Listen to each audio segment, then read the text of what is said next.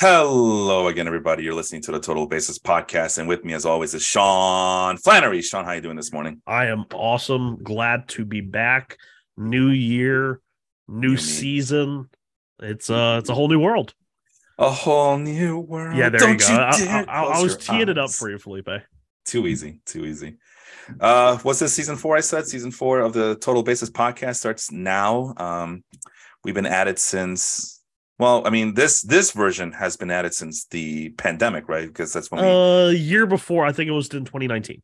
no, but this version of it Yeah, yeah, when yeah, we went to Zoom because before I had to have you record your track on, yeah. and then you would send it to me, and then I would put it together, and then I realized, wait, I'm not a freaking sound engineer. I didn't go to college for this. Why am I doing this? This isn't my knowledge. No, and you know, I've been He did say when he was razzled before we went live, people. I re it became an epiphany when I realized that for every hour that I would spend talking to you, I would spend about almost 3 hours editing, and that's when I realized, like, bro, this isn't it here. That would hurt my head. And even like recording my side was always kind of a pain in the ass. Just And like trying to get it right and make sure that it didn't cut out in the middle because I know we had that happen once or twice. and it wasn't even like editing for effects or to make it sound all pretty and nice. No, I was just trying to sync up uh the what do you call it, the back and forth between us. So I would talk space, then Sean would talk space. That's the way it's supposed to look like. And I know that we kind of talk over each other every once in a while, and we interrupt every once in a while. But this is I'm talking about that no matter what I did, the audio wouldn't be consistently synced up. Yeah. Like I would finish up a sentence, and then Sean would start talking like as I was finishing up. So there was a lot of overlap that was not supposed to happen. And that's what I spent most of my time doing. It was like, all right, well, I got to erase this. I got to delete this. I got to add more space, more dead silence here. And it's like, it's pretty cool. You're copying and pasting dead air and putting it back at the beginning. So you pause for effect or pause so Sean can get his idea or his argument in without sounding like, we're just talking over each other. Cause like I said, we do it, but that's organic. It's not because the tools that we're using didn't know where that gap was. So like I said, I would talk about Mickey Mantle, for example, and then Sean would start talking about Hank Aaron as I'm finishing up about Mickey Mantle. Like, no, it's supposed to be Mickey Mantle. Stop. Then Well, Hank Aaron, I remember in the 70s. So yeah, lots of wasted time doing that, and that we decided to stop, and that we were going to one day relaunch it, but we didn't know how. Then the pandemic hit. and then Zoom fell into our laps. Zoom fell into our laps. Big shout out to Henry and then Vince as well, and all the other guys that started with us during the pandemic, who decided, hey, let's just do a podcast. We have nothing better to do. We're all locked down. Let's just get rolling. 2020 is going to be our year. And when I say pandemic, Sean, I mean like when there was rumblings about something big happening in China and Asia.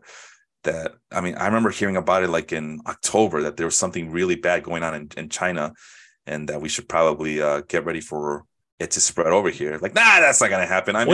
Because we got married in January of 2020, and it was November-ish of 19 when it was happening over there, and me and my wife were just kind of looking at each other like there was reports of like that one like nursing home in like Seattle or whatever that was having an outbreak, and I was just like, because I had family, and she had family flying in, and we're like, is this going to get done? And luckily, we got married end of January, and then right beginning of March was when everything just kind of went to hell. So, and not to talk too much about it, but since we are kind of celebrating our fourth season of this podcast, I went to a wrestling show in November of Thanksgiving here in Chicago. I went to the All Elite Wrestling Thanksgiving Day special, and that was my first wrestling show ever. I remember going, and I remember like feeling a little worried about it, but I said, you know what?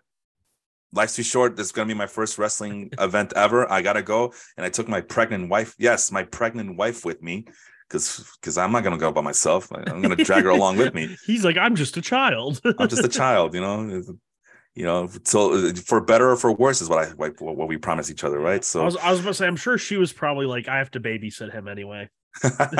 yeah, while she carries a big baby Yeah. inside her, and like we survived it, like nothing was wrong, and then the murmurs kept going louder and louder and louder, and then eventually March hits.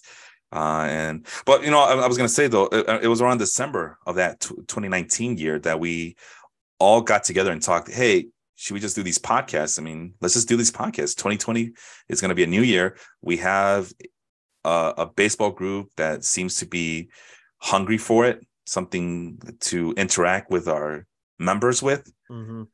And like I said, 8-9 different podcasts came about from our life group. There was a basketball, football group for food. There was a food podcast. And so all these podcasts just popped up. And that's where it started. And of course, the pandemic hit. And then wow, then we really were just doing this as a way to not just interact with our people, but also to pass the time, as there was really nothing to do out there. Everything was closed, scary, dangerous. So yeah, our first episode was posted January 11th, so almost to the day, only a few days ago. January 1st, January 11th, 2020. So yeah, and in 2019, and I think maybe in 2018. Yeah, I forgot how long you were there. I just don't. Were you there in 2018 and 2019 when we were doing it? I think we did on some SoundCloud. Some in 2019. Yeah, it was definitely 2019. Yeah, that's where I would talk. In my car on my long commute home, I would talk to Sean in my car. And this is all coming back now. This is like the ghettoest version of doing it. And eventually I just said, you know what, this is stupid. I'm sick of all these like late sessions working to get these episodes together. So all this to say that we've come a very long way to when we started. So, and now 4 seasons later, we're back at it. And as it's January, Sean. And the question always comes up, what did we learn last year? What did you learn last year about baseball, fantasy baseball, just baseball in general? What did you learn last year? I would say the main part of it was, and it didn't deal with it too much in our fan tracks of the Baseball Life League, but doing the Earth set of leagues, which, we wore for Waffle House area, Roto Fantasy, and then there was Glarf up in the Great Lakes, and I was really excited. I knew it was really going to be very challenging because each year I've kind of tried to challenge myself by getting into leagues with more and more, I don't want to say professional, but more and more just like really good fantasy players. And this was, I felt, probably one of the highest level of competitions I had joined. And I walk into the restaurant where we're doing a live draft in Atlanta. Just about everyone has a laptop out. And they had their rankings, they had their spreadsheets, and I'm just over here with my phone, like, okay, yeah, let's do this. And I played it very risky, and I ended up being one of the worst teams in the Earth set of leagues, which was a little bit of a downer, but it was also my first 2 picks were Bryce Harper and Jacob deGrom, both of which I knew when I drafted that there was injury concerns with them. And yeah, that was kind of the big lesson I learned was don't draft guys. And it's why I'm going to be out on Bryce Harper this year. I don't think I'm going to draft him in a lot of places in redraft just because I know he's out for the first at least 2 months. So yeah, being more conservative with injuries and acknowledgement of injuries pre-draft, probably one of the biggest things I learned this year. So how many more leagues are you going to be doing this year in 2023? I think I've only added one so far, and one I dropped. So I think I'm still at a net. I think it's around 7. And those are anywhere from redraft. I got, if I'm including my best ball teams, which I don't have to mess with, I think it's closer to 10 because I think I have 2 or 3 best ball leagues. But last year I did I put in, I think the total amount of money was like $350 for all of my leagues, and I ended up making about $800. So Damn. yeah, I won 2 leagues, came in second in 2 leagues. But if I wasn't like in the top 3 or 4, I was bottom 3 or 4 in every league. So yeah, it's a little bit to learn from, but moving forward. So what would be like the biggest name fantasy league you would say um, coming Um, into this season that you're a part of? so once again, I'll be in TGFBI, Oh, which okay. is the Great Fantasy Baseball Invitational. Of course, I have the uh, Earth Leagues, which I was just talking about, Mm-hmm. and then I need to go find the name. I'm once again in the relegation league that is hosted by Dynasty One Stop. That was one of the leagues I won last year, where there's 15 teams. There's a major league, triple A, double A, single A, low A, and Oh, that was wow. one of the leagues I won last year. Um, I had finished middle of the pack, so I stayed in double A, but I won the double A league this year, so I get promoted to triple A this year, and that's got a lot of big names in it, and it's a Mm-hmm. lot of fun just because the whole relegation promotion part aspect of it. That is awesome. That is pretty cool. And I think that's something that a lot of people I talk to have asked. Like, how do we get into the baseball life league? We should have relegations and things of that nature. Relegations and promotions is what I'm trying to say. Yeah. You guys should do that. But I'm the big chief, man. I can't get relegated. Then the leagues are gonna fall apart. I can't be relegated. I am too big to fail. I'm too big to fail. Sorry, I can't. I mean, it'd be cool. I mean, it'd be cool to do that. Because we do have. I mean, we do have several leagues, but again, that's a lot of commitment. I know that in the podcast league, the one that Austin and I we're trying to revamp for this upcoming season, we guys like Melvin and Ricky. Who else is in that league? AJ, the Giants fan that's in the Bay Area. God, now I'm forgetting all these names. Bob, the big White Sox fan who's from Indiana. Yeah, Bob the Builder, sure. And who else was that?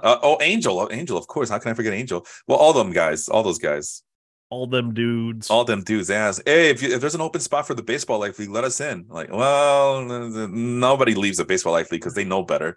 Cue the Eric Andre, let me in. Well, that's it's like no, people hate playing against me once they all are enthusiastic to play against me, but then once they play against me, they really hate it. But they're the same people who are always going to be begging to join one of my leagues. And I don't know if it's just to get a piece of me, see if they can beat the master of disaster, so to speak. What was the game show? Beat the I got terrible sidetrack. Forget I even mentioned it. I got to look it up though, or else it's going to mess with my brain. Well, I can already hear people say, if you're the master of disaster, well, why haven't you won the baseball life league? Well, I've come close. You have come close. Come close several times. So it's not for a lack of trying. Listen, I'm pretty sure aside from Aaron, who's back-to-back champion, now Sean, who's back-to-back champion, I think everybody else would kill to have their teams perform like my teams have performed the last few years. Yeah, I was about to say, we just finished year 6? No. Fuck if I know, man. Because didn't Vince win it 2 years in a row between ESPN? No, he only won it once. And that was in the ESPN. And then he left. And that was a free league. Okay, I couldn't remember if he had won first or sorry, or twice. The website was free, but no, that was definitely a pay league because he also paid for the banner. Yeah. He was the first guy to win the championship banner. Yeah, I just remembered that was ESPN. Yeah. So I was gonna say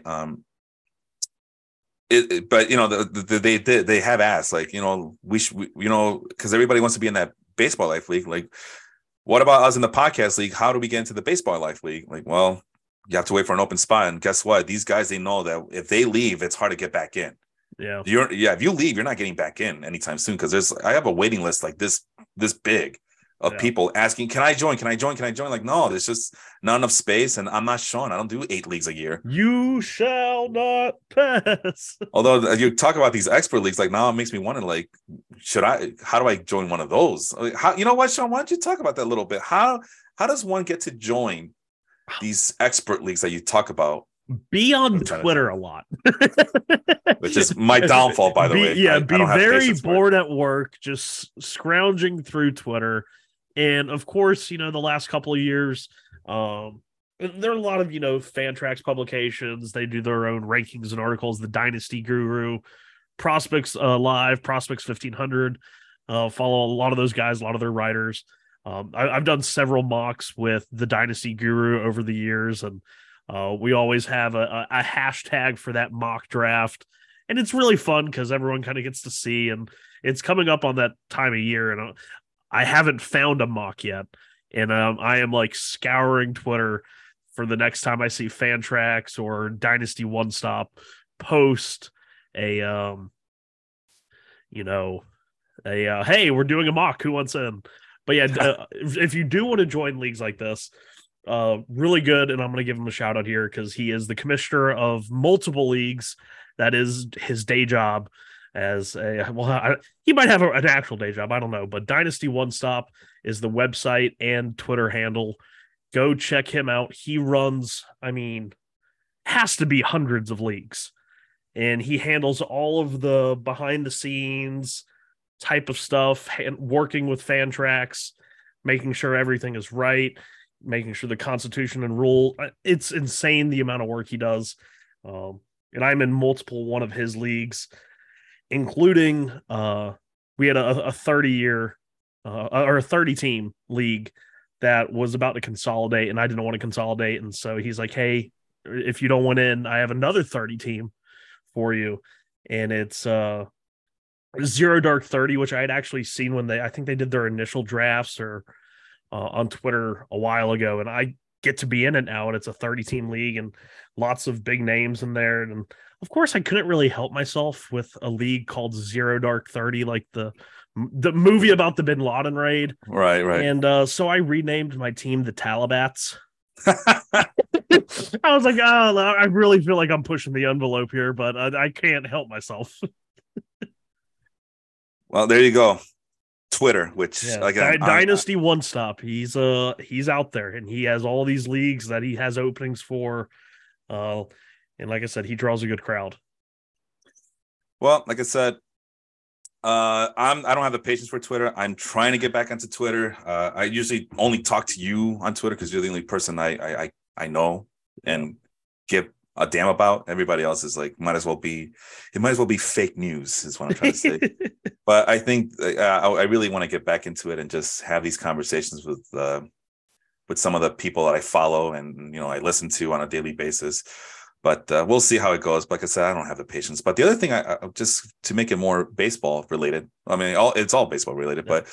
But the thing I learned last year was starting pitching is so volatile that it doesn't matter which pitchers, because I think last year was the first time where I actually considered not always starting my best starting pitchers and just going with just streaming and matchup options.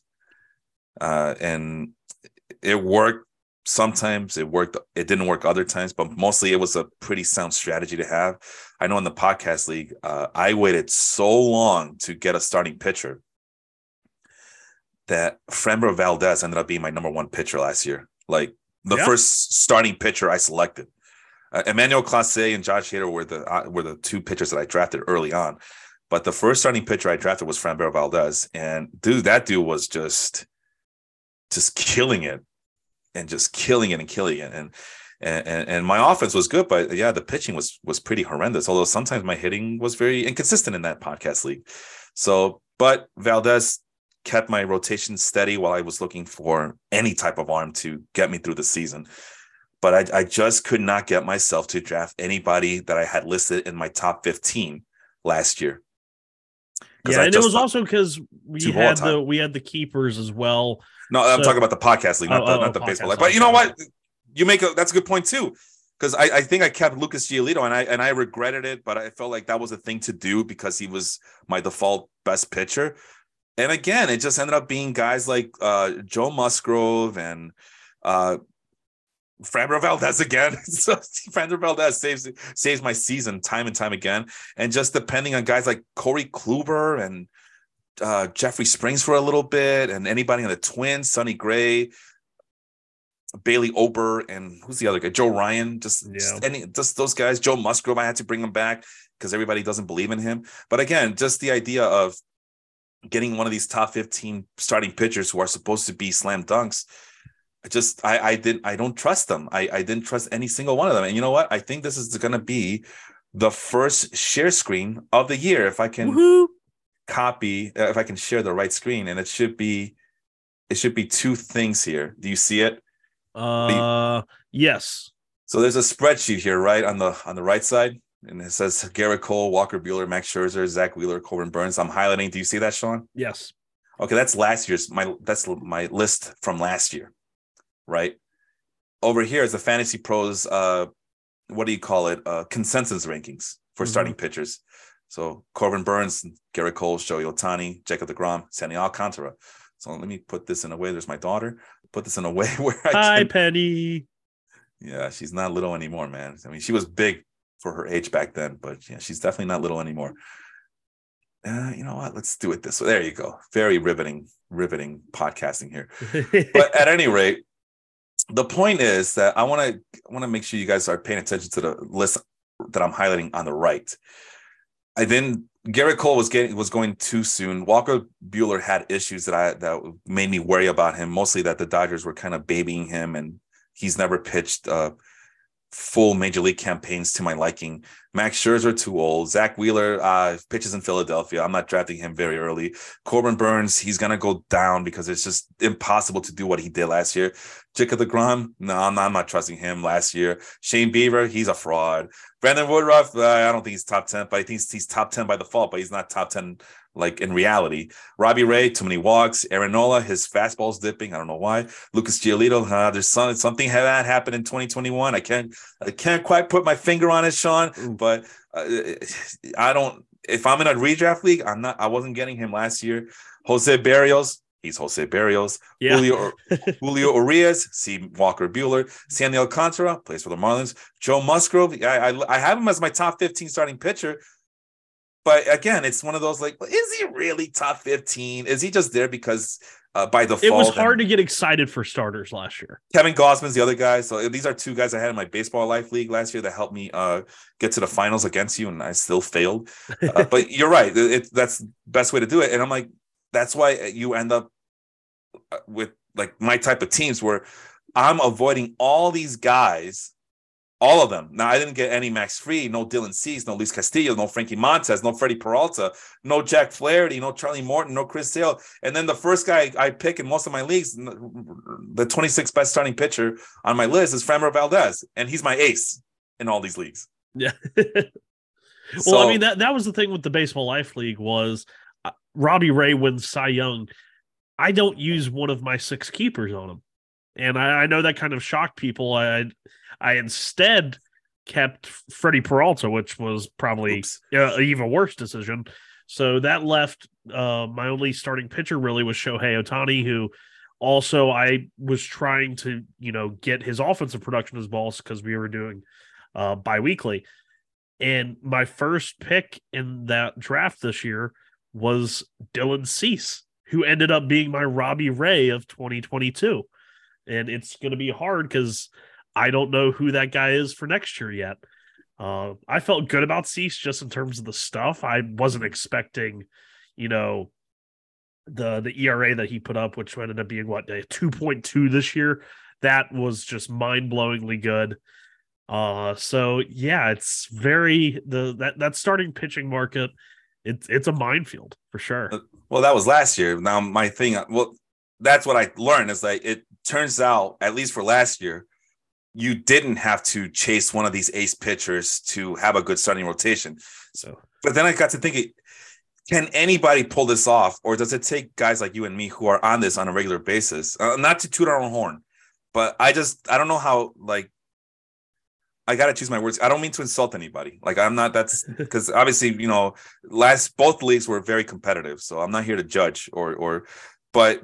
Is it a guy like me who can get away with that strategy? Because I know that there are a Guys lot later that you can more get. pitchers like, oh, I don't know, Martin Perez. Well, I didn't draft, but he's up there. But as you can see, he's like ranked anywhere between, he's way past the 181st best pitcher in the league.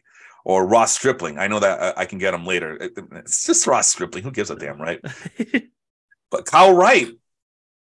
He's for the Kyle Braves, Wright, right? who ended up 20 plus wins. I mean, obviously that doesn't mean anything for real life baseball. I know, guys, but in fantasy, it still kind of counts. But I was gonna say, with all these guys, way. I mean, some of these guys weren't even drafted, but it's just like, well, if these starting pitchers that I get in the mid to late rounds, and Framber Valdez is gonna be my ace. Last year for me, I was like, you know what?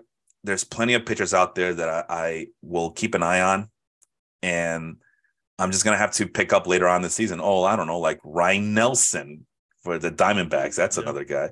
Tyler Glasnow might be ready by the fall. So I don't know. Maybe, and that's my question to you. And there, Kyle Muller, who nothing special, but he seemed to be my default pitching minor leaguer for. They moved him in the Murphy trade, right? The Sean Murphy trade. I believe so. I think he's in Oakland A now. But as you can see, I mean, okay, maybe. Oh, there's that guy Hans Kraus. We were just talking about him before the show started. Look, you see that? Hans Kraus. I don't want to brag about talking about Hans Kraus. that just seems like we both really don't enjoy our lives and enjoy wasting time. Oh, we talked about Hans Kraus for 10 minutes. All right. Well, you can say, well, Felipe, no one's going to be drafting any 181st pitchers. Get the hell out of here. All right. Well, let's go 151 through 180. I mean, there's Jose Quintana. There's, I don't know. Jose Quintana had a great year. Yeah. I mean, I'm not saying that this is someone that yes, I got Jose Quintana. Mitch Keller. How many people were just completely done with Mitch Keller this year? And he goes out and has a nice, solid year. So Quintana's the big name after 151, right? But it just goes to show you, like, he's there waiting to be picked up on waivers. So I'm okay. There's plenty of starting pitchers out there. You know what? Maybe 151 is not a good example, but because that might still be too late. Let's do 121, right? That's what, 12 teams. That's 10 starting pitchers per team right there if you go at 121. So these guys are the fringes. These are the guys who were not selected. Well, Jameson Taillon had a pretty good season last year. Yep. Yeah, there he is. Solid. Lance McCullers was good when he was out there. Lance McCullers. I know he had some injury problems. Oh, Miles Mikolas, Reed Detmers. Do we count Nick Pivetta here? Pivetta? No. I think the big name of this list is the third from the bottom. One of the best pitchers in baseball last year. Tyler Anderson. Yeah. Yeah. I mean, he was great last year. And how many people I think that's also another. Him and Heaney kind of fall into that. Okay, if the Dodgers sign some guy to a 1 or 2 year like prove it deal, you need to pay the hell attention because they know what they're going to do. And you know who that is this year? Noah Syndergaard. I do like Syndergaard. And I think that's the same mold of, I mean, Tyler Anderson hadn't had an ERA lower than like 4.3 going back to 2017. And then this year, his K per 9 was not near as high as I thought it was. But what was his strikeout percentage? Only 20%. Ooh. Okay. Yeah, I still feel good about him though. Well, I just highlighted 1, 2, 3, 4, 5, 6 names. I guess that's not a lot, but you just need a hit on one of those guys, right? Yeah. If you get 2 of those guys, I mean, I had Miles Mikolas for a long time, but then I lost patience with him and I dropped him. But I know Austin picked him up right up, and Austin ended up going all the way to the championship game in our podcast league. He lost to me, but I also picked up Nick Lodolo in a couple of my leagues, and Jameson Taillon is now on the Cubs, and he's supposed to be good. Like, people are excited for Jameson Taillon. I'm saying people are excited. So that's what I mean. Like, you could just keep waiting. Like, Felipe, I'm not impressed. That's only 6 names. All right, well, let's go to this one. Zach Plesac, Nestor Cortez, Josiah Gray. Do we count him in here? I mean, he did last the whole year. Yes, but he gave up like 60 home runs. All right. Well, there's Aaron Ashby. We don't count him. But right? I mean, Nestor Cortez. I know. Nestor Cortez had a great year. I mean, do we count Aaron Ashby? Yes or no? Yeah. You're hesitating. All right, let's go. If we're not saying that Nestor Cortez is Then No, definitely not Ashby. no, I did. I'm highlighting both Plesac and Cortez at the top. Okay. I didn't So see do them we highlighted. include Ashby here or no? I don't think we No, should. no, Okay. Zach Greinke, do we include him on the list? no. Taiwan Walker? Eh, not Oh, really. wow. Because when people were gaga over him last year too. Alex Cobb, No. Jesus Luzardo. He's trending up for I'm sure. putting him in. I'm putting him in. The JT Brubaker, Yeah. George Kirby for sure. I know. Yeah, for sure. Win. Cole Irvin, Nah. Dylan Bundy. No. All right. Well, the list has got smaller, but still, those are 4 names. Basically, you got a chance. 10 names in the latter stages of the drafts. If you can hit on a Nestor Cortez, on a combination of Nestor Cortez and Reed Detmers, I mean, golly, Yeah, that's I actually had Nestor on a lot of the leagues that I was, successful in. I had Nestor there. Like that was a real common thread in a lot of my winning teams. Um, the relegation league that I was in the running for basically all year. Um, I had dealt with some injuries late, but it was the pitching that kept me alive. I had Nestor, I had Kevin Gossman, I had Alek Manoah, um, I had Sandy Alcantara. I mean, I had like 4 of the best pitchers in baseball, and they were really the only reason I felt like I got as far as I did. Nestor giving a 2.4 ERA. I thought he was just outstanding, and he was a guy who I had on a lot of my more successful teams. and I just highlighted some more names. These are pitchers ranked past the 61st best starting pitchers of last year. I mean, you could have had a choice of Christian Javier, Drew Rasmussen, Jose Urquidy, Hunter Green, Pablo Lopez. And again, that's with Framber Valdez as your ace pitcher. These are the guys are going to be looking for. If not in the draft, then definitely through waivers. Keep an eye on those guys on waivers. And certainly Framber Valdez as your ace. And all these other guys, they're like they're your complementary pieces to just keep you afloat and keep and you're not spending too much because if you're not spending that much on draft capital on starting pitching, that means you are just killing it on offense. That's how you get the Aaron Judges, the Xander Bogaerts, Trey Turner's on the same team. Who else did I have last year? Middle infielder. Name me a middle infielder that was really good last year. Andres Jimenez, because I had him in this league. No, I didn't have. I didn't have him. I didn't have him. Tommy Edman. No, that's Austin. That's Austin's guy though. Tommy. I've been on the Tommy Edman train for like 5 years now. No, not me, man. Let me see who did I have on the hitter's side. Ooh, it's funny though now because I used to always say, why draft Ozzy Albies in the first 2 rounds when you can get Tommy Edman at like pick 150. And now it's like Tommy Edman's getting close, just moving further and further up. And I'm like, I still like you, Tommy Edman, but I'm not going to draft you inside the top 100. All right. Well, I had Alex Bregman on the team as well. So, yeah, I'd rather have that than, a combination of Corbin Burns and Brandon Woodruff on my team or Max Scherzer. And who else did I mention? Walker Buehler on my team. Yeah, I think I had both Connor Joe and who's the other guy? The CJ Cron, Rockies guys. I had Connor Joe in my relegation league winner. But I want to say in the overall for relegation, I was pretty high up there as well. But like you said, that team that I had for the relegation league, I was able to stack because really, I think my only high. I'd have to go back and look and see when I drafted Gossman and Alcantara. But I had Trout, I had Yordan Alvarez, I had Julio Rodriguez, who was that was the only place I drafted Julio Rodriguez last year because he was. I don't know if you remember, but like as we got closer to opening day, and it was like he's gonna start. Like they were talking about it. Julio Rodriguez was getting picked in like I think it was like 60s, 70s, and I'm just like, oh my god, the guy's never played before. But I drafted him here just because I could be like whatever, and it ended up being an absolute win for me. Obviously, because 28 home runs, 25 stolen bases.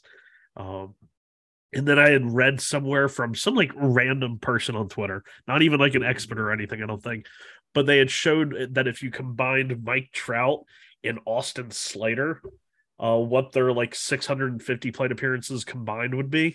Mm-hmm. And so I had both of those guys on my team. And when Mike Trout went down, Austin Slater gave me a 366 on base with 7 home runs and 12 stolen bases. Right. I'm just like, this is helpful, guys. And yeah, it was a really fun. Definitely was able to get really good hitters. Had Varsho, Jimenez, Yordan Alvarez, of course, is just insane. Yeah, Jordan's pretty good. He's a good guy. But you know what, Felipe? I know you don't like him because he's a lefty, right? No, man, I'm all about Yordan Alvarez. He's actually a good lefty. Well, really quick, shout out to Melvin, a regular listener, and the Ozzie Guillen Jr. is on the chat as well. So that's always fun. Ozzie Guillen's kid. He also La Vida Baseball over there. He also has his own.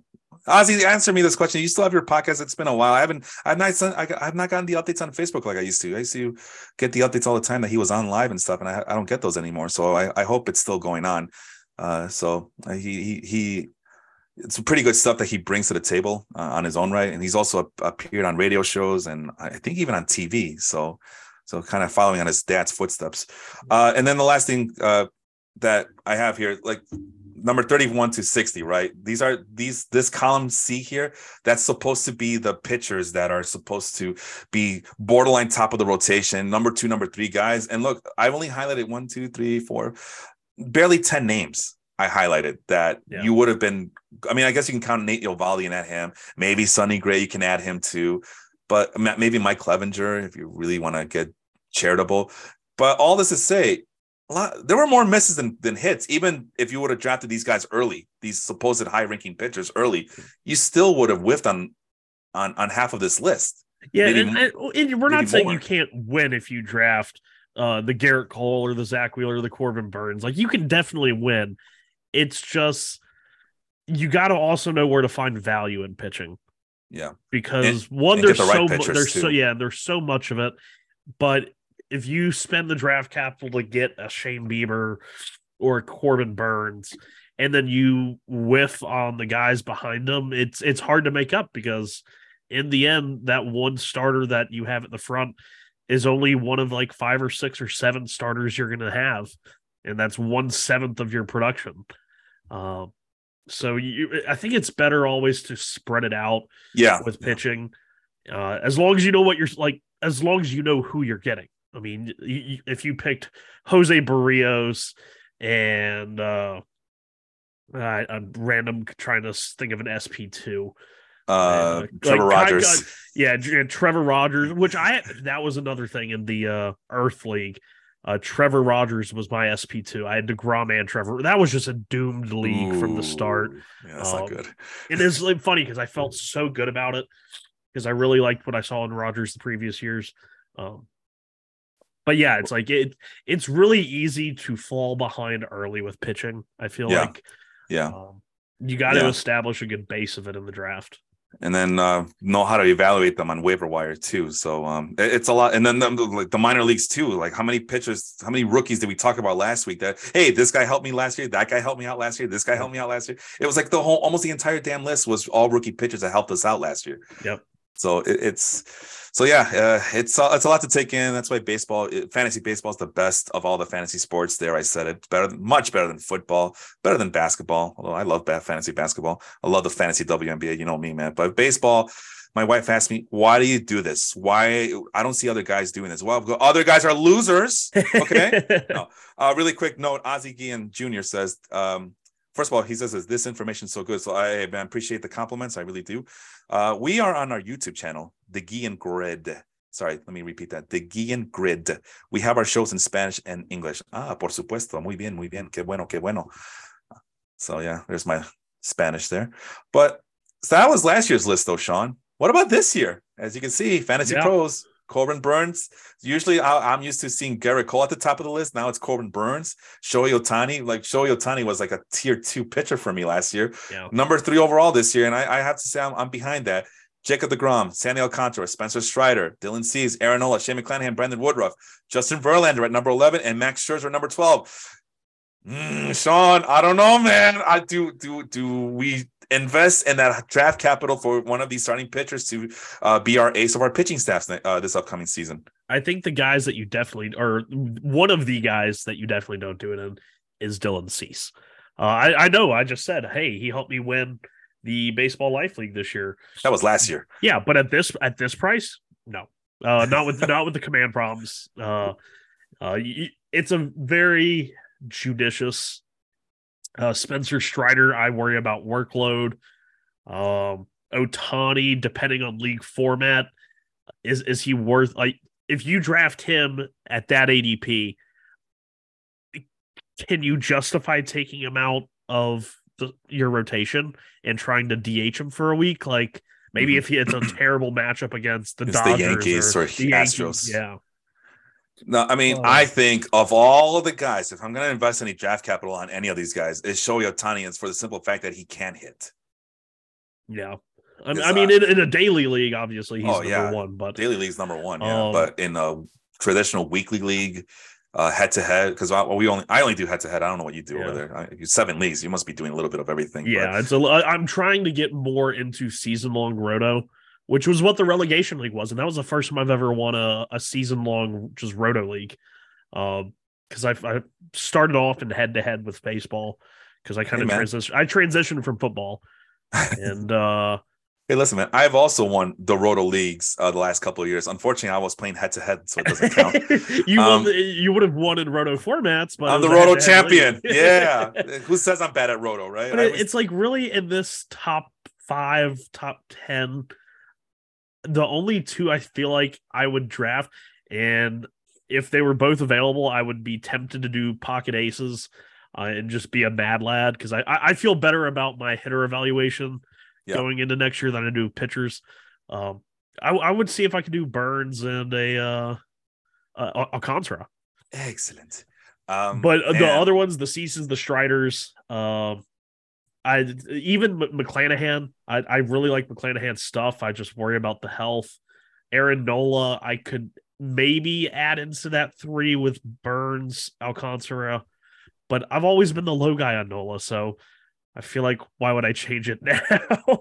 Well, let's add. I mean, if for those in the chat and for those who are listening after the fact on either YouTube or Spotify, Apple, Google, whatever, who would be your pocket aces? Like, these are 2 starting pitchers in the top 12. Let's say top 15. So we're also including Carlos Rodon, Shane Bieber, Zach Wheeler. Hell, we'll put in Julio Urias too. Hell, even Kevin Gausman. Although, if you're talking about Kevin Gausman, Luis Castillo, those become value picks after the fact. So let's stop at Julio Urias. So the top 16 starting pitchers this upcoming year. And you can check out that list at fantasypros.com. Who are your pocket aces? Because my pocket aces would definitely be I would live and die with Shohei Ohtani as my first round pick in upcoming drafts. And then I would it's so tough. I don't care. It's so tough for me. It's not that tough. I've done it elsewhere. I've done that. It's just, it's hard in a weekly roto. It's just tough.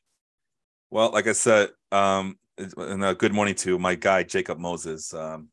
Hey, you know what? Since we're keeping it related, we talked about Ozzy and Ozzy being on the chat. Jacob, as you may or may not know, I believe his uncle was an Olympic sprint runner. Oh, there you go. I think his name was Edwin Moses. And he tells it. I love that story, and for some reason I can't accurately tell it at this point. So if Jacob, it doesn't mind correcting me, I do apologize, but my memory's not what it used to be. Sorry. If it's not baseball related, I just forget about things. You know, ask my wife. Oh yeah, my wife gets me on that. I don't get how you can remember the 31st prospect for the Chicago Cubs, but you can't remember something simple as taking out the trash. Like, oh, my mind is preoccupied with more important things, wife. I believe it. So your pocket aces, if you had to do rounds 1 and 2 or 2 and 3, I'm gonna go with Shohei Ohtani as my first rounder, and then the other pocket ace.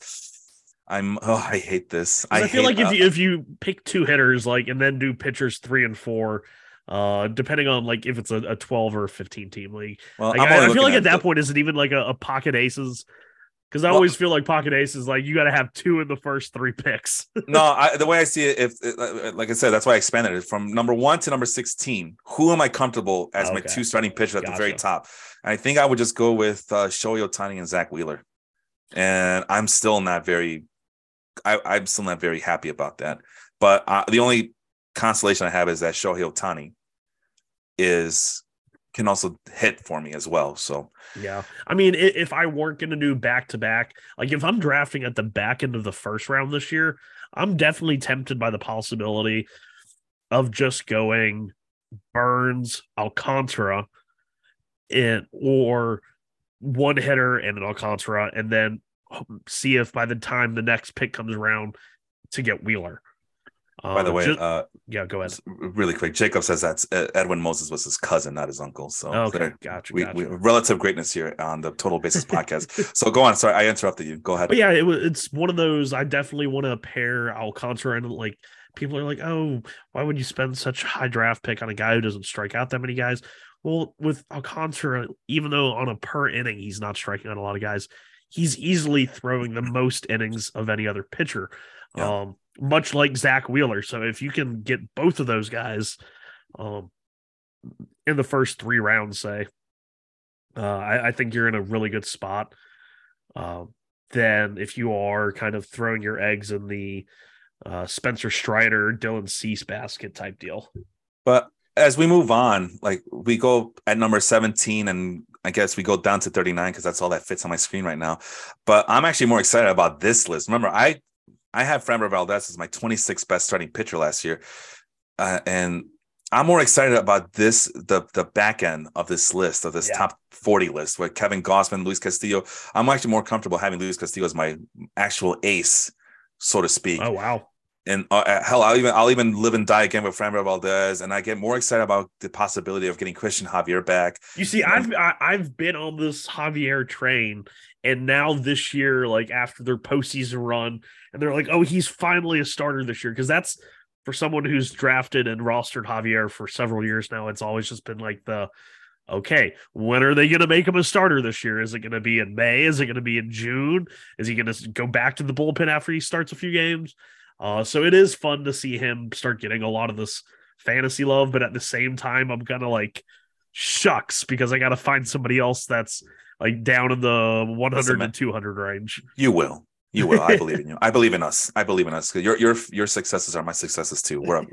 We are a partnership here. Yeah. No, but Christian Javier, number 24, should still allow you to wait a little bit on him and get him. And I mean, like I said, number 26 was Framber Valdez last year, and I got him pretty damn late.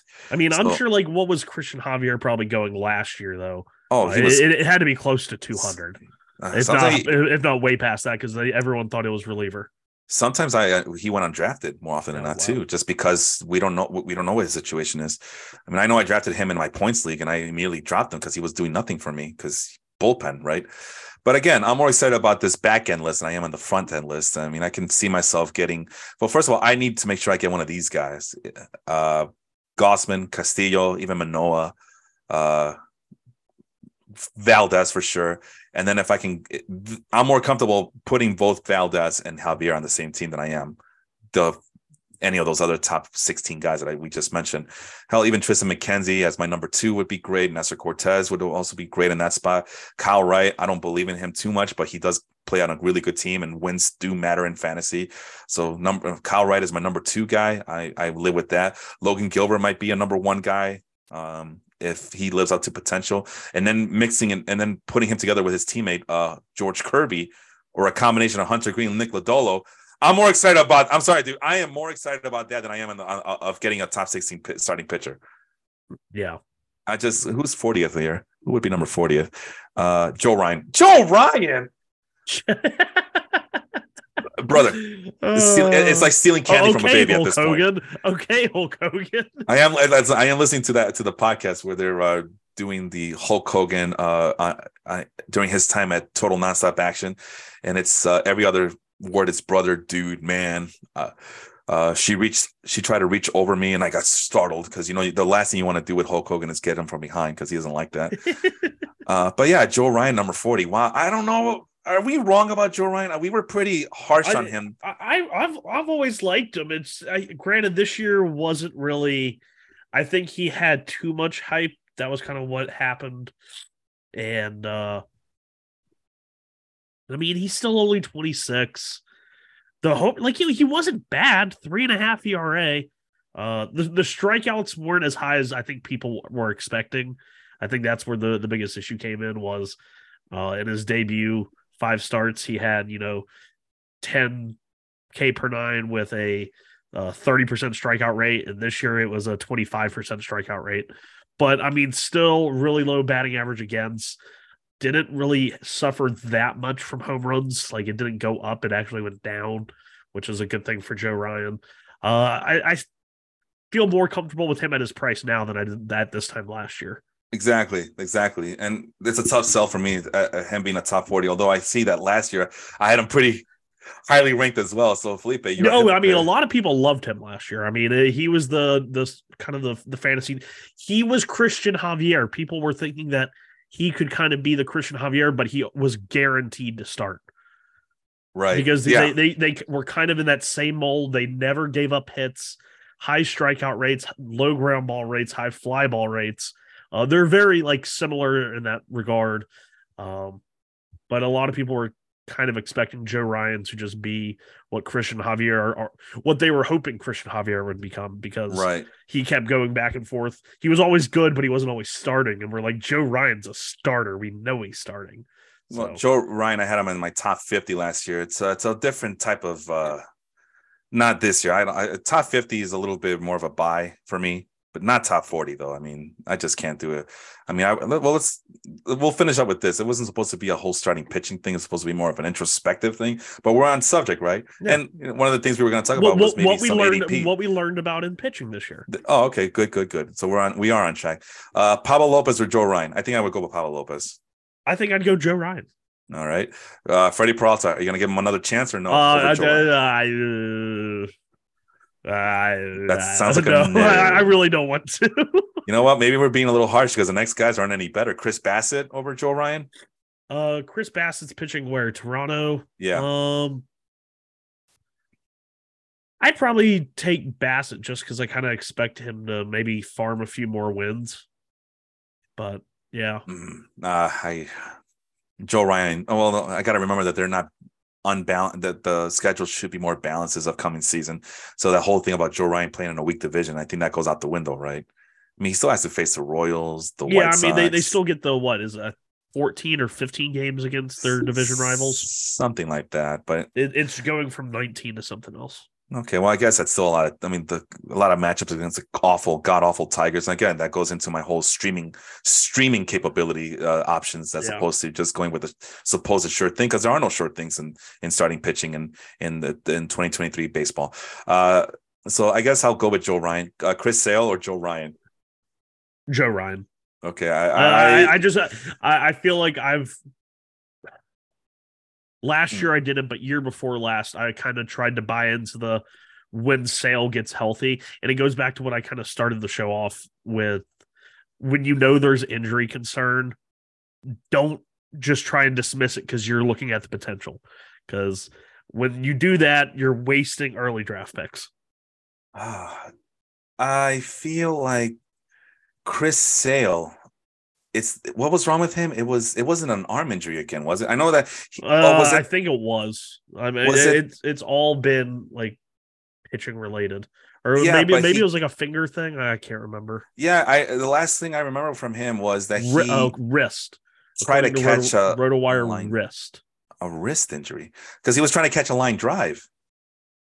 Yeah. That went back to him. So it's not like that it's wear and tear. It just seems like it was a fluky thing that happened to him. So maybe, but then you even go into the fact that, okay, we'll admit they're fluke injuries. He only made 2 starts this year, 5 2/3 innings. Fastball velocity was as high as it's been really since 2018. That's a good thing. But he didn't pitch at all in 2020. In 2019, he only threw 147 innings. 2021, he threw 42 innings. This year, he threw 5 2/3 innings. How many can we accurately project him for? He hasn't thrown over 160 innings since 2017. And he's going to be 34 years old. He is 34 years old. No, counterpoint to all that. About to be 34. Well, counterpoint to that, as we know, older is better for starting pitchers. That's what we learned. Ask the Mets. That's what we're going for. That's what I'm saying, man. And you know what? That's the other thing. What did we learn in the first 4 seasons of this podcast? Older is better. and not just for them, but for catchers too. That's why Martin Maldonado always has a job, right? Yeah. What was the other thing? Chris Sale. And how many pitchers really go over 160 innings? I think if you get 140, 150 innings out of Chris Sale, that's a win. That's like almost a start a week. That's what you get out of Shohei Ohtani. He's made less than 50 professional or 50 major league innings the last 2 years. Man, he has a new arm. Oh, he's a surgically rebuilt arm. It's bionic. We have the resources. We can build them up again. All right. And let me see. After several short, Sale made his debut on July 8th, limiting the Rays to 3 hits over 5 scoreless frames. The Rays are a good team, right? He fanned 5 with 1 walk. His promising return was squashed. And promising return, Sean, but it was squashed 2 outs into the next game when he suffered a broken pinky on a comebacker. It was unclear if Sale would pitch again in 2022, but surgery for a broken wrist incurred from a bicycle accident. Make me a bicycle clown. Okay. So he gets hit by a comebacker, and then he falls off his bike and breaks his wrist.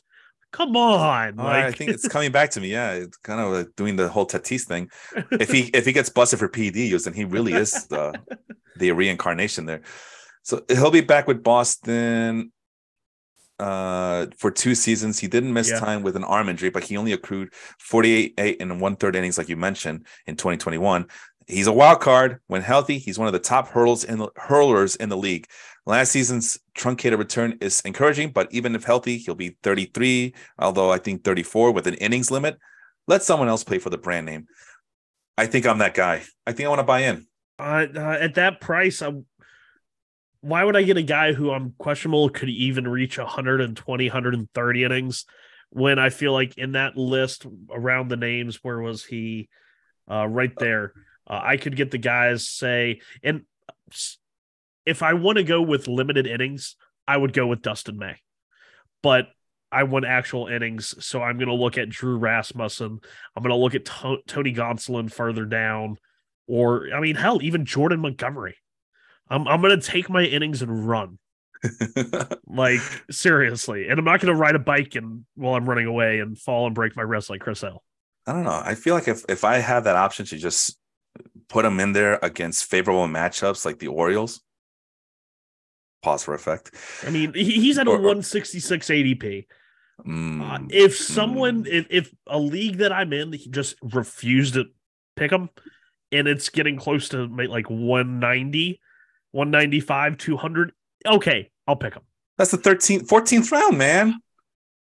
Like I said, I'd much rather have Montgomery, Luzardo, who Luzardo is an innings concern as well, but at least he's younger, hasn't been hurt as much, and has more upside. His was less injury and more. His was less injury and more just bad performance. That's not how it works, man. Younger means more volatility. You know that. Chris Sale's old and already been volatile. Older is better. Do you want to see the list again? All right, let's go back to the top. Don't make me tap the sign. DeGrom, 35 years old, right? Or something along the lines. He's old as hell. Aaron Nola has been in the league forever. Shane McClanahan, well, he's a top 10 pitcher. And the last I saw him, he was holding onto his left shoulder. Brandon Woodruff is 31, I believe. Justin Verlander is damn near 40. Max Scherzer is damn near 40. Verlander is 40. All right, there you go, 40-ish. Carlos Rodon also has numerous repairs on his shoulder, but we're buying into the fact that he's going to be top 13, and nothing can go possibly wrong in a hitter-friendly ballpark. Yeah. Okay. So Verlander's 39, but he's entering age 40 season. He's old. He turns 40 on February 20th. He's older than dirt. You Darvish ranked number 21st, and we don't know what the hell to expect. He's old as shit. Yeah, he's an old 35, I think, at this point, right? Or whatever age. 36, something like that. All this to say that, yeah, don't expect to get slam dunk performances from these spring chickens you keep talking about, because sometimes older is better when it comes to starting pitching. That's not me. That's just me observing that most of the top 10, top 12 guys are in the latter stages of they're supposed to be their twilight of their careers, and they're doing just fine. It could be because they're learning how to. Speaking of that, and I just saw his name, sandwiched in between very younger guys, Clayton Kershaw. There's another guy. That's a guy that I've actually drafted everywhere, like the last 2 years. But really quick, so what we learned about Joe Ryan is that, you know what, Joe Ryan might not be a bad idea. I mean, Charlie Morton over Joe Ryan. No. Lucas I'll Giolito? take Joe Ryan. I'll take Joe Ryan. Lucas Giolito? I'll take Joe Ryan because I don't think Giolito's that good.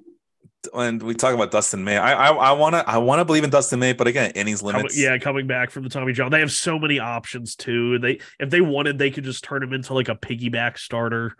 But so it turns out, Mr. Flannery, is that maybe we're a little bit too harsh on Joe Ryan, but at the same time, Joe Ryan doesn't get me excited as some of these other names that I can probably wait a little longer, like a Dustin May, like a Jesus Luzardo, like a Frankie Montes, like a Luis Garcia, who, my other mantra, the other thing I learned about 2022, maybe the first 4 seasons of this podcast, you can never go wrong with a Houston Astros pitcher. Yeah. I agree with that. Or if you want to take it a step further, you can never go wrong with a Tampa Bay pitcher or a Cleveland pitcher. Or a Cleveland pitcher. Cleveland rocks. Yeah. The Tampa Bay pitchers in the question is Drew Rasmussen and Jeffrey Springs, which is a great segue. Our guy Jacob has a question for us. What do you think about Shane Baz? Is he still with the Rays? Yeah, still with the Rays. He got shut down for wasn't Tommy John. I don't think. It's he pitches for the Rays. Oh no, it was Tommy John. He's gonna miss all 2023. Oh, well, there you go. I wonder if Jacob has him on his team. Yeah, so when did he have it? This was September 24th. So yeah, it's oh yeah, but when he does come back, if he's still with the Rays, as you know, Sean, the Rays are loaded at that rotation spot. So he needs to get traded to I don't know, the Nationals or something. So he had a surgery at the beginning of the year to have a arthroscopic cleanup, removing loose bodies in the elbow. Yeah. Oh, you would have think they could have had Tommy John in the beginning of the year. Oh well. Grayson Rodriguez or Joe Ryan? There's only one acceptable answer here. Redraft or just redraft? I don't know. I usually just use the same cheat sheet for any league that I'm in. So Joe Ryan, if it's for redraft. No way, man. Grayson Rodriguez, this is his year. Do you trust the Orioles, the team that you loathe, to do the right thing? You can't go wrong with Grayson Rodriguez. You cannot go wrong. A guy with his pedigree and his performance and his production, young guy like that is exactly with a brand new left field, not a left fielder, just a left field. That's such a weird thing to talk about, but it's so relevant. It's relevant. It's the reason they were able to compete with a crappy ass team like that. But Grayson Rodriguez makes all things better. All the things better. I believe it. You know how I feel about the kid. I know you do, and I know everyone he's consensus the best, but I think I'm in love, Sean. You know what vibes I get from Grayson Rodriguez? Yes. The guy who just cruises through the minor leagues, just makes them his bitch, and then when he gets to the major league level, falls apart. No, man, he's too good. It's one of the it's you look at some top prospects that do okay in the minors. They're good at even I felt like Adley was that way. He wasn't rushing people in the minor leagues, but he was good. Mm-hmm. And well, I guess, in 2022, he was only in the minors. Okay, he kind of crushed him this year. But last year, 2021, the majority of the season in Double-A, which was good, 145. But it's it wasn't lighting. I don't know. It was good, and that's all it was, just good. Maybe Adley was a bad example, but it's just I feel like there's such a level of dominance that sometimes these guys, they're so dominant in the minor leagues. And I feel like this really happens with pitchers, that when they get their first taste of failure, some of them don't know how to respond. And I feel like that's something that could happen to Grayson. I don't know. That's just spitballing. I have it's just a gut feeling. Well, I just want to point out some of the guys that graduated from our prospect shows. Aaron Ashby on the list, past the 60th best starting pitcher ranking.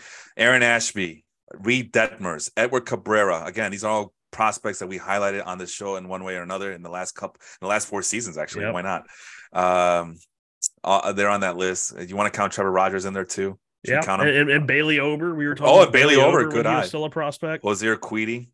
Yep. So I don't know. It just makes me feel happy to see these I guys. just remember when Jose Urquidy finally like first came up. I remember Eno Saris talking about him in his pitch mix, and he was like just raving, and he was like, "It's like they created him in a lab," and I was like, Wait, "Yeah, that sounds like Houston." Are you talking about Eno Saris? Yeah. So you got to go. It sounds like they created him in a lab. It's ridiculous. Oh, I'm telling you, man, as I sip up my IPA. Speaking of rookies, our guy Glenn saying that rookie pitching are whip killers. Sometimes. I don't know.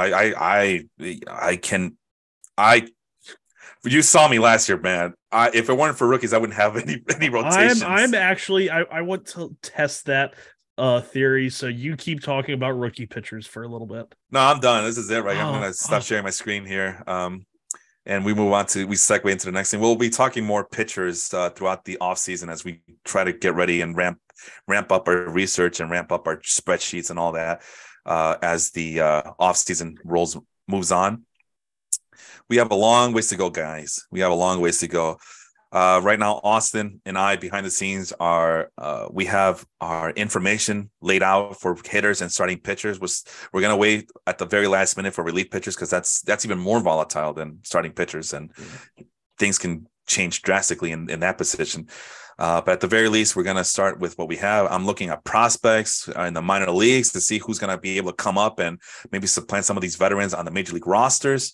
So little by little, we're getting that done. We're still waiting on projections. We don't know if we're going to use Steamer or ATC projections to help us figure out which direction to go with our rankings this upcoming season. So lots of things to do, but lots of things to talk about. And don't worry, we have plenty of information to this shout to help you guys who are getting ready for your fantasy baseball years. Also, Austin and Kevin Miller, we're going to do our Hall of Fame show next Thursday, unless they cancel on me again, or something bad happens to me as well. But we're gonna go ahead and get that rolling as well.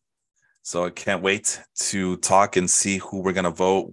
Did you vote already? You voted already, yes, right? I voted. I should have put my sticker on. I'm sorry. In alphabetical order too, right? I heard. Yeah, in alphabetical order. Granted, I think if you look closely, I messed up Roland and Rodriguez, but Kevin said it was alphabetical, so I'll give him credit. At least it wasn't in alphabetical. Yeah. You got something for me over there? Yeah, so I just wanted to with Glenn's comment that rookie pitchers are whip killers, which I would tend sounds about right. So I went in back to 2010. The lowest, there have only been 4 starting pitchers to post a sub-1 whip, which is considered, very good, like great. Extremely in their rookie seasons. Do you think you could guess them? No, it's just too many names. One was this year. It should be this an easy past one. year. Yes. Oh, minimum of 100 innings. That was my minimum. I'm blinking, man. Spencer Strider. Oh, in 2022. Obvious. So obvious. Chris Paddock in 2019. Oh, yeah. Then the next one was a rookie in 2018 who posted the lowest whip at 0.92. That was Walker Buehler. And then the second lowest, or tied for second lowest, Paddock at 0.98. In 2013, Jose Fernandez. Some other guys that pop up on this list. 2014, Colin McHugh with Houston. 2015, Noah Syndergaard. Masahiro Tanaka, rookie Masahiro Tanaka. That's fun times to think about. Mm-hmm. But on the opposite end of the spectrum, you had let me find the highest whips. Michael Lorenzen. I didn't realize he debuted all the way back in 2015. Tyler Mahle in 2018 posted a 1.59 whip. This is a quite the list. They either kill you or there's some definitely outliers. Well, it's like anything. I remember a colleague of mine when I was still working with regularly with xnsports.com, he wrote like an article way back in when I first started, like in 2014, around there, 2013, 2014, around there. And he did write an article about, we fall in love with these prospects, but not everybody's going to hit. For every Ryan Braun, there's like 10 guys who just fail miserably. And so you got to temper expectations, right? And which I mean, one of these, the rounding out the top 10 at 9 and 10 are 2014 Matt Shoemaker with a 1.07 whip. Mm-hmm. And this is a name I don't even know. 2011, because I took it back to 2010. Yeah. Guillermo Moscoso. Oh, God. Had a 1.08 whip and 21 starts. Never even heard of the guy. I mean, it just goes to show you that whip is not a good indicator of future performance. And Derek Rodriguez, who had the really good rookie year in 28. Well, it was 2.89 ERA. He was up there on that list. Michael Fulmer as a starter. Casey Mize actually didn't have a terrible 1.14 whip in his rookie year, 3.7 ERA. Jacob deGrom, rookie Jacob deGrom at 1.14, tied with the likes of Kenta Maeda, Casey Mize, John Means, and Alexi Ogando. Oh my God, some of the names here. Well, like I said, he wrote this article was written way back in the mid 2010s, and they mentioned Ryan Braun, Troy Tulowitzki. Those rookies were good, but not all rookies are going to help you out, and you should temper your expectations, right? Well, I think we're trying to do the same thing here. Yeah, we speak glowingly of these rookies, but it doesn't mean that, you got to waste a 6th round, 7th round pick for these rookies. But we saw that there is value to getting rookies. I mean, we saw the rookie list that we did last a couple of weeks ago, or back in December, I should say. I mean, you're not going to, if you didn't get Spencer Strider, George Kirby, Nick Lodolo, Hunter Green, Braxton Garrett. I'm sorry, was like Spencer Strider even being drafted? No. I mean, because when did he make his first? I don't really remember him breaking camp with the team, but he might have. I mean, Austin and I, we had him like, well, not maybe not Austin so much, but I had him ranked like way past. Yeah, he made his first appearance. He was coming out of the bullpen, I think. That's what it was. Let me see if I have him there. Yeah, because he didn't make his first start until May 30th. He was coming out of the pen multi-innings from April 7th to May 25th. So he probably wasn't getting drafted. I mean, there might have been some hype from spring training, like Matt Brash. I remember Matt Brash had a lot of hype coming out of spring training. Yeah, we talked about that. Yeah. Spencer Strider was one of those guys when we did these shows together. Oh, Baseball Savant, these projections. He's not going to start, but his numbers look really damn good. We should keep an eye on him. And then I didn't have him listed on my relief pitchers.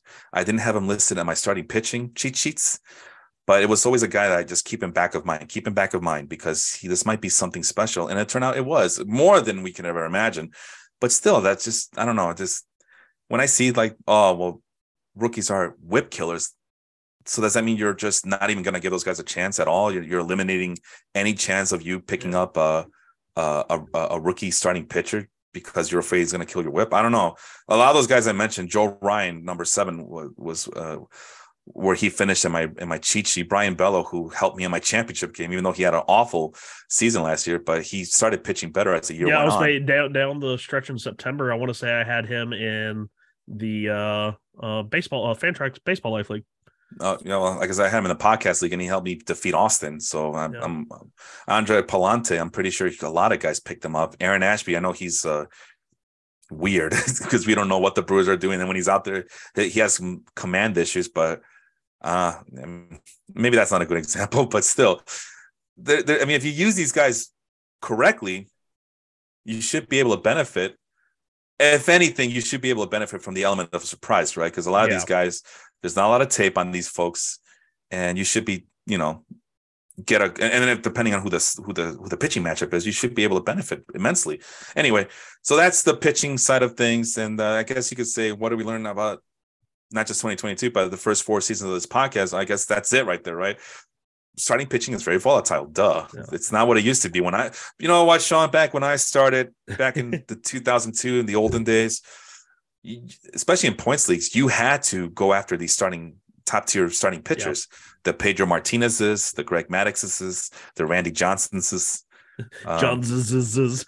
hell, even Roy Oswalt, Mark Oh, Roy Mulder, Oswald, that's a name there. Barry Zito, Tim Hudson. I think at one point I had both Tim Hudson and Mark Mulder on my team, and I after I drafted those two guys, I slept like a baby. I like yes, I was so proud of myself. But little did I know, little did I know. But anyway, that's that. Well, with that being said, what are we looking forward to in 2023, Sean? uh Doing better with pitching. I feel like that's the thing every year is feel good about my pitching on draft day, um, and don't really second guess myself because Mm, I think that's an easy thing to do. You can have your in your head or in your spreadsheet going into the draft the list in the order of pitchers in which you like them, and then you get to when you're on the clock and say a guy who you're lower on is still available, but he's that first name on the draft board because everyone's not picking him. right. And the guy that you have in front of him is still, of course, still there. But the guy that you're low on, you can't really second guess yourself that moment and be like, oh, well, this guy's falling. And even though he's not the highest guy on my board, like, should I get him? And then you draft that guy, and then you hope that the guy that you really wanted comes back to you. And most of the time it doesn't, because if guys that you're low on and everybody else is being low on, likely that they're going to be higher on the people that you guys are probably all thinking the same thing at that point. So yeah, no, don't second guess yourself in starting pitching. I'm sorry. Kinda, Can you clarify who are you picking in that scenario? Are you picking the guy who's the number one guy in your list, or are you picking up the guy who's dropping and you should be like, I'm gonna picking the guy that you have lower on your list, but is generally ranked higher in ADP. Mm-hmm. So you don't pick your guy, you pick the higher ranked guy because he's fallen a little bit, which is kind of what happened to me with DeGrom last year in the Wharf League. So, all right. So basically, are we still doing stick to your like rankings and orders? I see what you're saying. Don't let how the draft is. I mean, obviously you have to adjust to how the draft is going, but don't let how the draft is going change your process. So, are we still? What do you call it? Living by the mantra of it's never too early, the whole Mario Margola philosophy too. You see, Mario really does. And it's what I really do like about having him in our league is he brings kind of like this whole wild card, no clue what he's going to do. Because what was it that he did the one year where he had, within 5 rounds, he had both JT Realmuto and Gary Sanchez. Yeah, the top 3 catchers of that time, and when he realized it was a 2 catch, which he didn't know until the day of the draft. Oh, it's a 2 catcher league.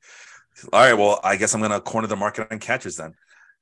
Yeah, and then when Vlad was a rookie, he did the same thing. Like he picked Vlad, I think somewhere like 50 to 60. It was just it was wild. I have a scenario for you. Okay, let's say that Jonathan India. It's late in the draft, so this looks like it's 180 picks in, right? I'm just looking at the ADP over at Fantasy Pros. So 180 divided, what would that be? What's pick number 180? Do you know off the top of your head? It's my like 16 maybe. 15th round. Sorry, 15th round. Yeah, 15, 16. So it's getting late, somewhere middle to late rounds of the draft, and especially if you're in a 25 roster league, I guess it's almost done. Yeah. So Jonathan India is ranked number 180, and he's the best player on your list. 179 to be exact, 179. Yeah. But you really like Tyler Stevenson, and you need a catcher, but he's ranked number 190. Let's use rankings and ADP interchangeably, okay? Yeah. But Grayson Rodriguez is also there, and he's the best pitching prospect there, but he's ranked number 195. And it's your turn to pick right now. Who is it? I need a catcher, and I haven't picked one yet. I'm picking Tyler Stevenson. Okay. If that's how my draft has turned out, where I've just kind of completely punted catcher, because and this is another one was Tyler Stevenson. He was kind of a higher draft pick last year. Dealt with a lot of injuries this year. I am much more. I wasn't able to get him in leagues, even though I had him the year before that when I felt like I was early in on the kill with Tyler Stevenson. But so yeah, this year I would pick Tyler Stevenson if I didn't have a catcher already. So the answer is you're not going to stick to your guns because you foregone Jonathan India for need. because you needed a catcher. And I'm also higher on Tyler Stevenson. All right, well, let's go. Let's say it's one. Let's say it's. I'm not the high guy in India either. So I would have probably likely already had a second baseman at that point. Okay. All right, that's fair. That's fair. Whether it's like Luis Arias or Jeff McNeil, like somebody like that. Just I think the problem is that I tailor that question towards myself and not you. So let's go. It's pick number 190. All right, and I don't know. I'm trying to figure out, who do you like? You like Harrison Bader? More of the baseball player than the fantasy player, but I'll see. Andrew Heaney? Do you like Andrew Heaney? I like Heaney. All right, there's a healthy amount of risk there. Do you like Cal Raleigh? A little bit, yeah. JD Martinez? No. Whit Merrifield. Granted, JD Martinez on the Dodgers is interesting. Whit Merrifield, God, no. I was sounding the warning bells on him like years ago when people were still considering him the second, third round pick. I was like, stop doing this madness. What about Miles Mikolas? No. So I guess it really does boil down to Tyler Stevenson. Your pick at 190. Tyler Stevenson's the best player on your board, but Andrew Heaney's right there as well. But he's being selected a few spots after him. Who do you pick? It's a close one. I mean, it's definitely league format dependent and whatnot. For the two catcher league, I got to get Stevenson. All right. Even if it's a one catcher league, I probably, because unlike a lot of people, I feel like punting catchers is common. Mm-hmm. I don't like punting catcher. I like getting one of the good ones. And if he gets hurt, then he gets hurt. Then I'm punting catcher too. But at least I got like a good 2 months out of him. Yeah, man. I got two good ones last year too in the Baseball Life League. Wilson Contreras and Yasmani Grandal, right? You had Grandal was not very good. He was going into that last season. So. I had Kirk and Jansen. That was where I ended up last year. That was fun. Yeah, those you could have waited for those guys. You didn't reach for those guys. You didn't have to. Did I draft them early? Well, usually because Kirk and Jansen they were like closer to the 10th and 12th best catchers, and they were like top 5. So I drafted Jansen in the Baseball Life League in round 23. Oh my God, that doesn't even count. So yeah, I like to get the best catchers, but I'm also waiting until the 23rd round. Well, and that's more like the 29th round because of the keepers. Because of the keepers, and I got Alejandro Kirk in the 9th round, which is more like the 15th round. So I ended up getting two top. I mean, I don't know where Jansen ended up. I would assume it's probably close, just because of the 15 home runs, and because he only played, I think, 50 games. Okay, 72 games played, 215 at bats, but he had 15 home runs. I mean, that's more than most catchers hit in a full like 600 at bats. Again, you waited. The point is, you waited. You didn't go. I like to have a really good catcher. Yeah, if you waited though. But at the same time, where I picked Kirk is about where I'd be picking Tyler Stevenson. But you waited. That's the point. Yeah. You wait. You didn't. I like to have a good catcher, so you didn't snatch a top 7 catcher. You waited around and got the catch that you wanted extremely late in the draft. That's all I'm saying. Because I didn't wait. Like, I went after the top 5 catchers, 2 top 5 catchers, Contreras and Grandal. Regardless of what you think of those guys, they were top 5 across the board. For sure. Granted, I've never been in on Contreras. I don't think I've ever drafted JT Realmuto. And that's like a blind spot to me. I've always been. I thought he was really criminally underrated. Then he went to criminally overrated, and then he was actually very good last year. So I'm very confused on him now. All right, I got one more scenario for you. Do you like Edward Cabrera coming to this year? Yes. Okay, Edward Cabrera. How about Sir Anthony Dominguez? Yeah. Okay. He's solid. I don't know if he's going to end up closing there, though. Lars Nootbaar. Okay, he's getting like, people are talking about him like he's the next Barry Bonds. But what? Yeah, I think he's good. Okay, they're not actually Barry Bonds, but there are so many people on social media right now that are just like all over him. I mean, it's good plate discipline, solid walk rates. He hits the ball hard. I get it, but I'm just like, why? And his baseball savant page is off the charts if you go and look at it. That's why. He's got the sliders that just, and I'm just like, yeah, that's why you don't look at just the sliders, people. No, that's why he's the next Barry Bonds because of the sliders. Yeah. Jerry O'Connell's old show, right? One of the O'Connell brothers. I forget which one. You never watch Sliders? No. Yeah, the dimension opens up and a group of 5 people go in there and just travel each dimension. Oh, Anyway, interesting. yeah, there's a dimension where women are at the top of the. It's a matriarch, not a Oh, patriarch. oh So, God. so you see Jerry O'Connell getting sexually harassed by dominating women. uh, So yeah, that changed society forever, right? uh, Reed Detmers, you like Reed Detmers? so. Not the highest, No, not the lowest. okay, so I'm gonna skip him then. Brendan Rodgers, you still like him? He's okay. A lot of people are expecting him to like break out because he had like pretty good batted ball data this year. I recently did I trade him in the Fantrax League? I believe I did. If I could find that. But Uh, yeah, a lot of people he hit the ball hard last year, but he still hits too many on the ground, so he can't really take advantage of course field. all right. Well, I think I have enough of a list here to go with him because you're not a big fan of CJ Abrams, right? No, I used to be, but I don't see it now. All right. So here we go. Your pick number 210th. That's about the close to the 18th round, 17th, Yeah. 18th round, around there, so around their whereabouts, right? 210. And Josh Rojas is your best player On the board or on on the my board, board. on your board. Yeah. But Edward Cabrera, Sir Anthony Dominguez, and let's say Lars Nootbaar are also available. Do you draft Josh Rojas because that's what your board says, or do you go after some of these other guys with a bigger upside? And that's hard. This is probably the hardest one of the bunch because No, no, I do like Josh Rojas, I and know you do. and to a degree I like Newt Bar. I know you do, but you say you want to stick to your guns, but if you stick to your guns, you're going to lose out on the other guys too, because you might not get another pick until later. Um, Later. So yeah, stick to your guns. You say so. If you that stick that to your was guns, that one's probably Rojas. Well, and once again, it depends on how the draft has fallen. you're You know, well. At this point, you're just trying to fill out your bench. uh, I'd probably pick Cabrera. There you Because, go. well, I know you could. well, I know you couldn't do it. you see, this I is know the you thing: couldn't do it. is it's not. I separate hitters and pitchers quite.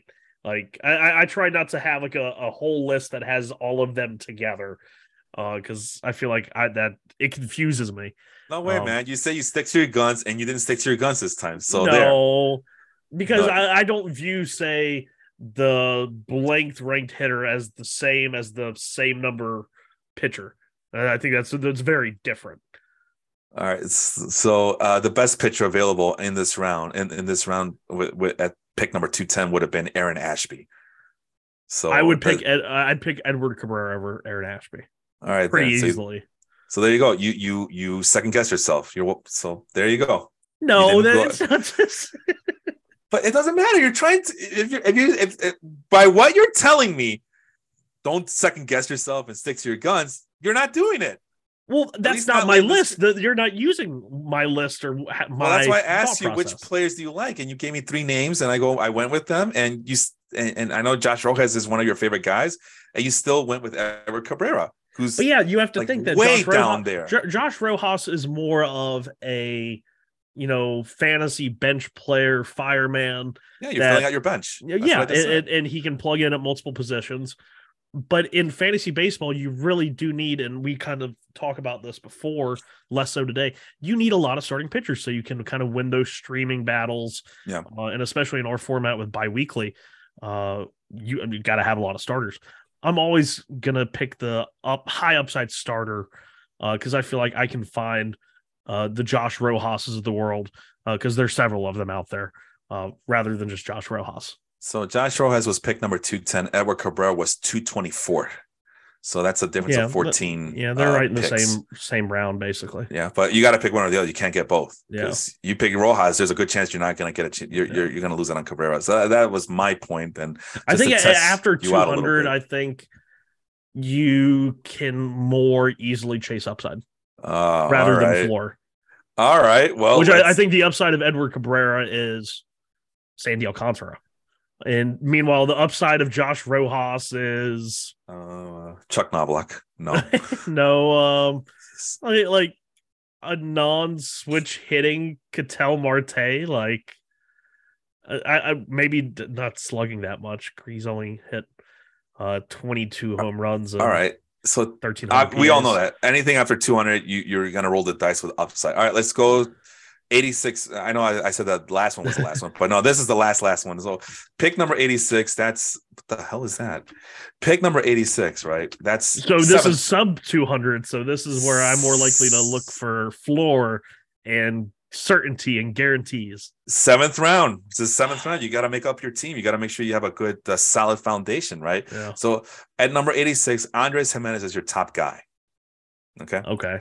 But I know you like guys like Adley Rushman, Byron Buxton, Nate Lowe, Vinny Pasquantino, Tristan McKenzie's on this list at number 94. And this is all around round 7. Yep. I'm gonna hate. I'm at 7 through like 12 or 15. I'm gonna hate this year because I like so many guys in that list. And then at number 102 is Stephen Kwan. So all these guys, and Nestor Cortez at 103, all these guys, Gunnar Henderson at 104. These are all the guys. This is the who's who of Sean's guys. And he needs to pick only one because there's a good chance he's not going to get any of these guys or all these guys on the same team. But I know he likes Andres Gimenez too. Number 86, 7th round. Who does Sean pick? I'm hoping that in the first 6 rounds, I already have at least 2 starters, sometimes 3. So I'm definitely going hitter. I'm not going to go with any of the pitchers you mentioned. Adley Rutschman is probably not the catcher I'm looking for. I think he's better real life catcher than fantasy catcher. Mm-hmm. I think that's how it's going to be with him. Okay. I'll probably go Andres Gimenez. I think that's the guy there. I think that's the best combination of both a little bit of pop and stolen base. Kwan is there, who gives you a little bit of stolen base, but I don't think you're going to get the same sort of possible home run total that Gimenez could give you. And then you also had Nate Lowe, Gunnar Henderson. Vinny Pasquantino is hard to pass up there. But with Pasquantino, although I love the whole profile, when you think about kind of where he is, the lineup he's in, the ballpark he's in, it's not very conducive to a top 10 round rookie hitter. Although I like Vinny and I have him still in a couple places in Dynasty, I'm probably not paying the price because he is like around the same ADP as somebody like Jose Abreu. Yep. And I'm just, I can't do that. I cannot in good conscience draft Pasquantino over Jose Abreu. Corbin Carroll was also on the top 100. What's his ADP? Right 9, around 100? Let's see. Because like I said, I'm just 95th best player available according to expert rankings, and ADP is 80. Oh, snap. It's 80th. No, geez. Yeah, I'm usually firmly in the camp, don't draft rookies in the top 100. That's just kind of where I am. I don't want to risk. There's too much of a bottoming out, and the guy ends up back in AAA by May, and then you just wasted one of your top 10 picks. All right. So you are sticking to your guns. Okay. Yeah, I would do Gimenez there because you got 17 home runs and not even 600 plate appearances this year. You got 20 stolen bases. And I always like the guys that they might not hit the most home runs or steal the most bases, but they give you a little bit of both. I definitely like that pick there. I think if it were me, I would wish I was just disappeared. I don't like this. I don't like any of these players that to get me excited that I'm picking at the number 86 spot at all. Yeah, at 86, I'd probably pick Gimenez and then hope that by the next round, Jose Abreu is there, and then I just get all the RBIs. Maybe I'll read for McKenzie of soon as available at number 94, but he's going at the 77th ADP. Tristan McKenzie? Yeah, number 94th ranked player overall, but 77th in ADP. Maybe that's the way I should have gone. Oh, it doesn't even let me sort. Wait, does it? Oh, I think I did it by accident. Let's see. Oh, yeah. Look at that. Okay. So 77th. There he is, Tristan McKenzie. He's going over guys like Sal Perez, Xander Bogaerts, Corbin Carroll, Robbie Ray, Devin Williams. Ooh. Well, Sean, we have a lot to consider. Last thing I want to talk to you about, since Melvin is mentioning it, the Cubs just signed the number 6, number 14, and number 19 international prospects. How do you feel about international prospects being signed by your favorite team or things of that nature? I don't really pay attention until they get stateside. There's just too much noise in the DSL. Yeah. I've seen guys absolutely strafe the DSL and then they get to low A or rookie ball in Florida or Arizona and they strike out 40% of the time. I've seen guys just do so in the DSL. Mhm. And then they get stateside and you're like, holy crap, they added 20 pounds or like there's just like so much noise in there. Um, The words of Tom Thibodeau. It's just noise. It's like just the noise. guy, the Mets and the Orioles completed their James McCann trade earlier this week, and the Mets got a 17. What was he 18 or 19, I think. But he just played in the DSL for the second season. And a lot of Mets fans, they see he had like a 390, 400 on base between the 2 years in the DSL. And they're like, oh, that's not bad, lottery ticket. But I went and I looked at his numbers because I was like, if you're playing in the DSL twice in back-to-back years and you're 19, like something is not right there. And one career home run and like however a couple hundred plate appearances, 60 something percent ground ball rate. Ooh. So it's like walks a lot, doesn't lift the ball. He's not that big. He's like 6'1". So, I mean, I don't know. It was just really weird. And Mets fans were like, "Oh, he's a good lottery ticket." And I'm like, if a team really believes in a player, they're not going to have him repeat the Dominican Summer League. It's just Yeah. not going to happen. They'll Yeah, just promote him. because we would be questioning that if Yeah. it was a prospect going in his second season of A ball Yeah. or high A or even double A. Why? That's his second full year in double A. Why isn't he moving up? Is he or is he not the guy It's like that I always think that's like a people very believe in? common thing is when you see guys that ended the year and the very next year are either back at that same level but don't get promoted within the first couple of months. Because like it's pretty common, like if you ended the year at like high A and you only played in like 15, 20 games as a position player or made 2 or 3 starts as a starter, you're probably going to start at that level the next year, more than Mhm. likely, unless you have a really good offseason. Yeah, But then the guys who then play an entire full season there, I'm just kind of like, yeah. That's well. I mean, you could say, what have you learned in the last 4 seasons of this podcast? I think that's the one thing I learned is that these rankings for prospects, whether it be international, whether it be in the minors or even drafting for the amateur draft prospects, these lists are not foolproof. They're dynamic. They change from time to time, and they're not guaranteed. Because, like you said, I think the best indicator is a good combination of what those prospect grades say about a player, but what has that player done as soon as they get some competition stateside, whether it be an amateur draftee or an international signing. Because shoot, man, I mean, Melvin's a Cubs fan, and he's bragging about the Cubs signing all these international prospects. Because you know who else signs a lot of international prospects? The White Sox, and their farm system is usually trashed. I mean, I just saw an article where they're once again getting chastised for being such an awful minor league system again, and that there's something wrong with that team and that franchise. And I mean, thank God for Oscar Colas, because that's the only one guy that we have, something to hang our hat on. But it doesn't guarantee success. yeah. So I think you hit it on the head. Just temper expectations. Don't get too excited. See what these guys do stateside first when they see A ball, high A, double A pitching, and see how they're progressing. Otherwise, it's just like Tom Thibodeau used to say, it's just noise. It's just all noise. And that's the thing is like I understand that's somewhat of a blind spot for me because when it comes to playing dynasty and first year player drafts, those J2 signings are guys that are going to be, especially the higher up ones, the Jason Dominguez. There's usually like 5 that have just like all the hype in the world.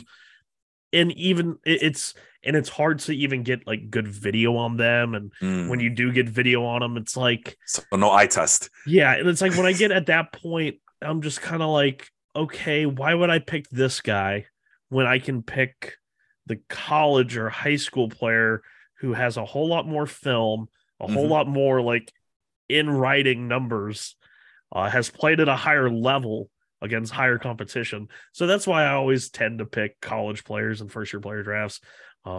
It's like I said, it's a bit of a blind spot. I miss some big studs because of it, but at the same time, I'm not whiffing constantly like the Zero Dark 30 team I took over.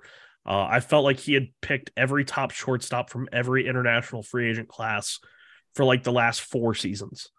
Like that was all he was picking in his first year player drafts were IFA J2 shortstops. And there were like 6 or 8 of them from the last 3 years, and only like 1 or 2 are good. And Yeah, I'm I just think like, that's like you're wasting picks. and even the guys. Well, I guess what was Royce Lewis? Did he come out of high school? I Yeah, he was forget. high school. He was high school. Oh well, that explains it. But still, even then, I learned my lesson that just because a guy is pick number one. I mean, Casey Mize was picked number one too at one point. Just because you're the number one pick and you're the highest ranked prospect doesn't mean anything. Because if you're not performing, Royce Lewis, the red flags were everywhere. Yeah. Like you mentioned it. Yeah, when I saw him, I could see why he's the number one. Why prospect. people fell in love with him. But it was the thing was I had seen what his numbers were, and I was the low guy on him. And then I saw the eye test, and I was like, wow. And then I was like, wait a second. But I know the numbers here. But if the performance isn't matching what the prospect grades and the rankings are saying, then it's all moot. It doesn't matter. Yeah. You can, especially at shortstop, where there's a lot of shortstops available, for these prospects, minor league systems, and so that's one thing I've learned is that don't just blindly follow. And unfortunately, everybody does it. They treat these rankings like gold. I mean, we could look at the past 20 years of Baseball America and all the guys that they loved and all the guys that they loved also failed.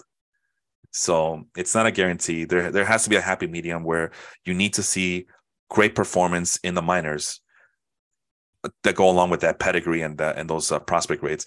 Anyway, you know us, man, we could talk about that type of stuff all day, but for any fans of any teams, don't temper expectations on some of these prospects. That's why I don't have a problem with the Padres doing what they do, because they're giving up on their prospects for the sure things and guys like Juan Soto and what's another example? Blake Snell, yeah. Slapdick prospect. And then they get Jake Cronenworth as well. All right. Well, that's the show. Thanks, Sean, for coming in. Thanks to everybody who tuned in and listened. Season 4 is underway.